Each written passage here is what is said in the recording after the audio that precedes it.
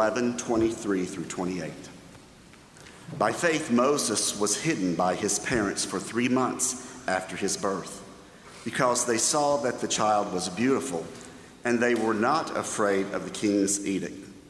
By faith, Moses, when he was grown up, refused to be called a son of Pharaoh's daughter, choosing rather to share ill treatment with the people of God than to enjoy the fleeting pleasures of sin. He considered abuse suffered for the Christ to be greater wealth than the treasures of Egypt, for he was looking ahead to the reward. By faith he left Egypt, unafraid of the king's anger, for he preserved as though he saw him who is invisible. By faith he kept the Passover and the sprinkling of blood, so that the destroyer of the firstborn would not touch the firstborn of Israel. The word of God for the people of God. Thanks be to God.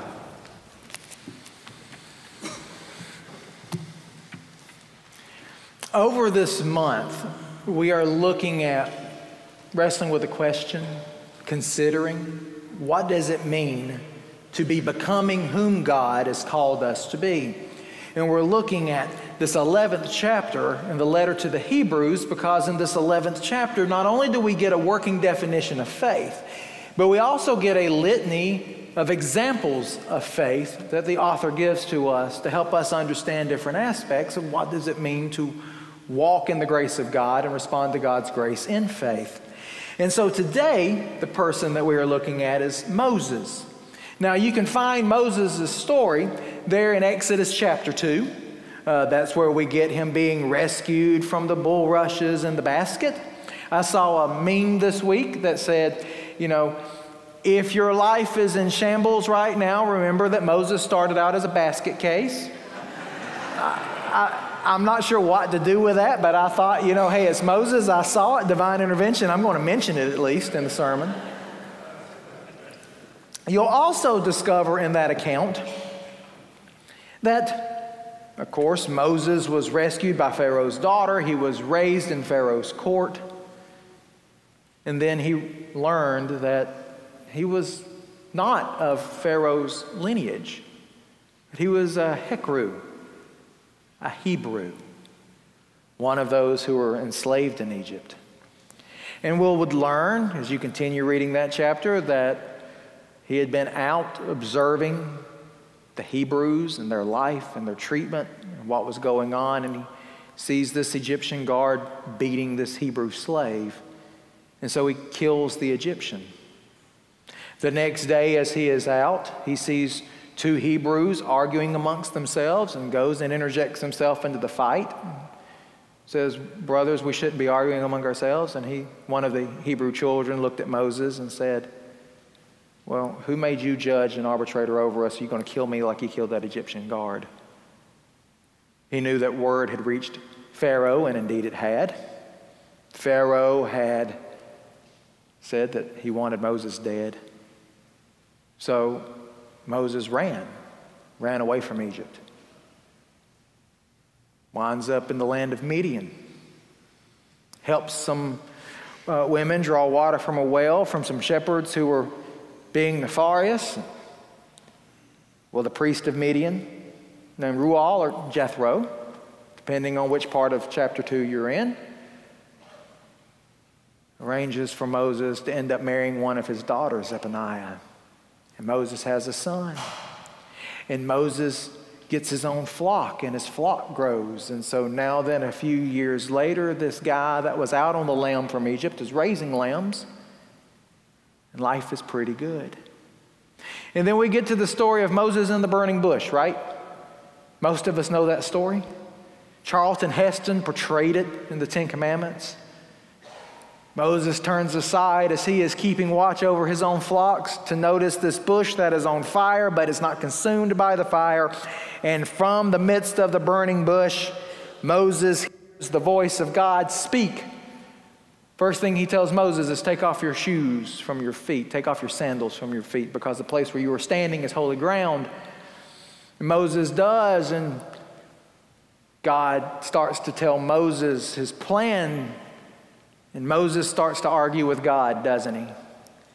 And that's oftentimes where I've heard about the burning bush is Moses making argument with God, because he does. You can't deny it.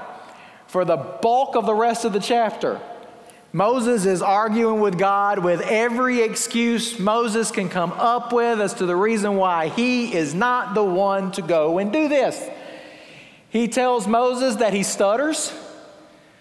He tells Moses that he doesn't know really anyone in Pharaoh's court, and that even if he got there and even if Pharaoh would see him, Pharaoh's going to ask him who has sent him. He doesn't even know God's name.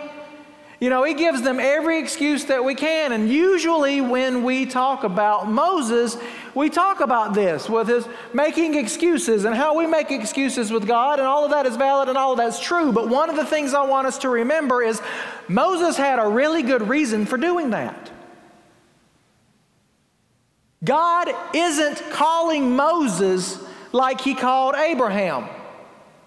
God isn't looking at Moses and saying, Moses, I want you to step out in faith and go somewhere you've never been before and do something you have never done before. What is God calling Moses to do? To go back. To go back from a place where he escaped from. To go back to a place where people wanted him dead. To go back and face a sin that he had left buried literally in the sands of Egypt.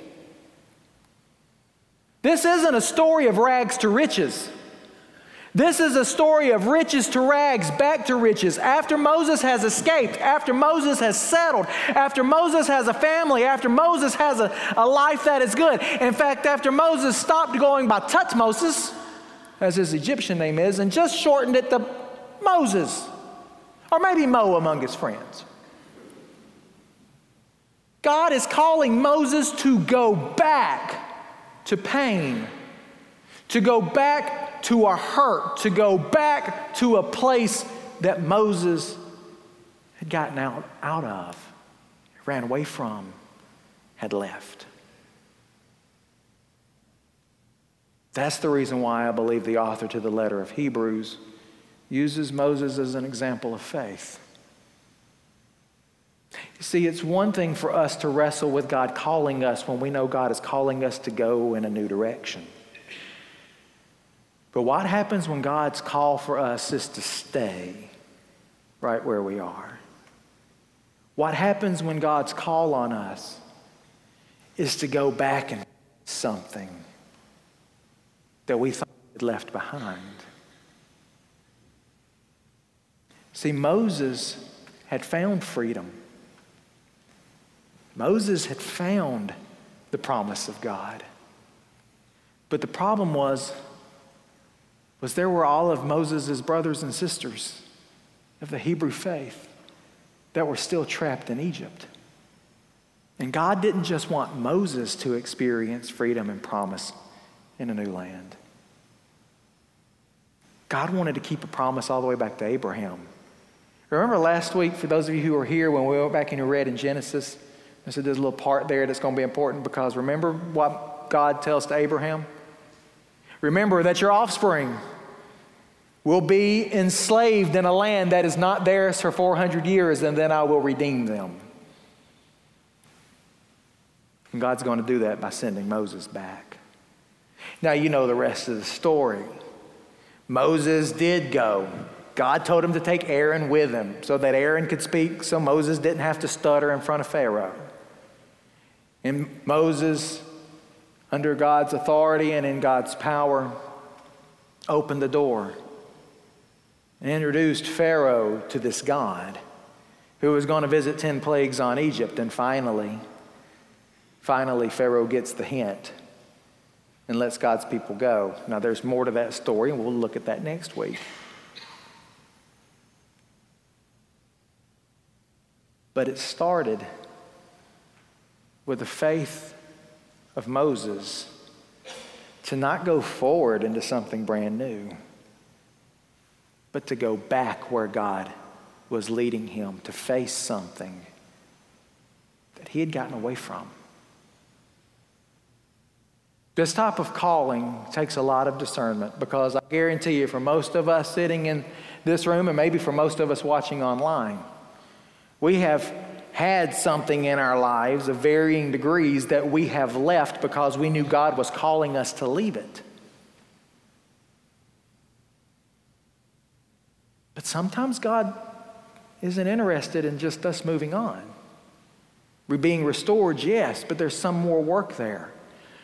I'll quote another couple of memes that I've seen. I won't quote them directly because they all can be watered down into one kind of point. Have you seen any post pictures, that type of stuff, where folks say, I have been wounded, I have been hurt, so now then I cut you off? Now, is that really the call of a Christian? Does that mean that we are to allow ourselves to be taken advantage of, to be placed in violent situations, to be abused and used? No. But does it mean that, oh, you have said something on my Facebook page that I didn't like, so tut, now I'm going to unfriend you? Does it mean that someone said something in a Sunday school class and it kind of made us upset, so tut, I'm just going to leave? Oh, now, preacher, you've gone from preaching and gone to meddling now. Does it mean that we will do for one that we would not do for another? The hard question for me that I want to share with you is the question, when we study the example of faith of Moses, is who is not welcome at our table? Oh, now I know that we have a saying that we welcome everyone in the church, but I want to ask you a question. Who in your hearts would you have heartburn over if you saw them approach the table of grace? Who is it that you would say to the person sitting next to you, I can't believe that they're here. I can't believe that they're wearing that. I can't believe that they would show up. Let me push it even further. Who wouldn't be welcome in your home? Who have you written off? And here's that discernment piece.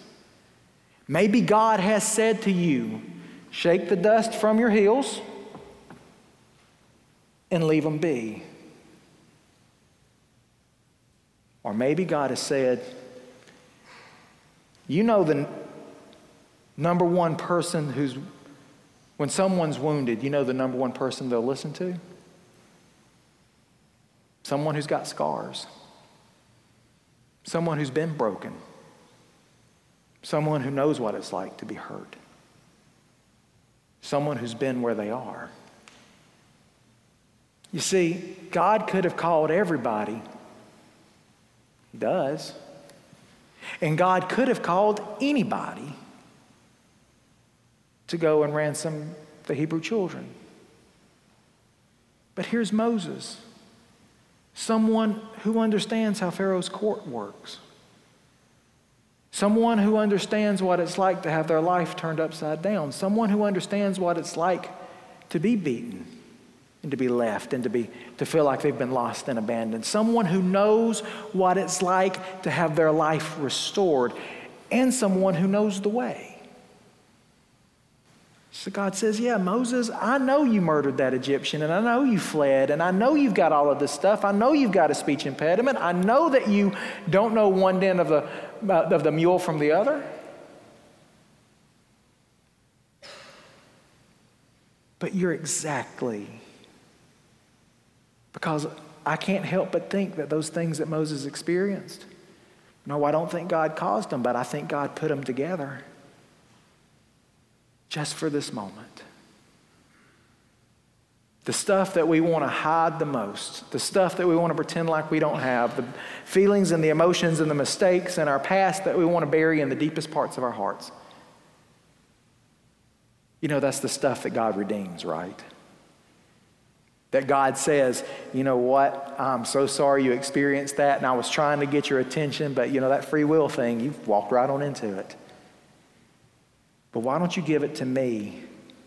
Because I know someone that I'm going to put in your path this week. and they're right where you were. And I need them to see through you just what I can do in their life.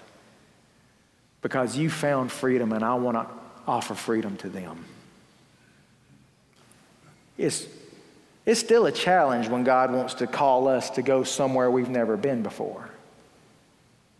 But I would say that the greater challenge is when God wants us to go back. I know we have the faith to move forward.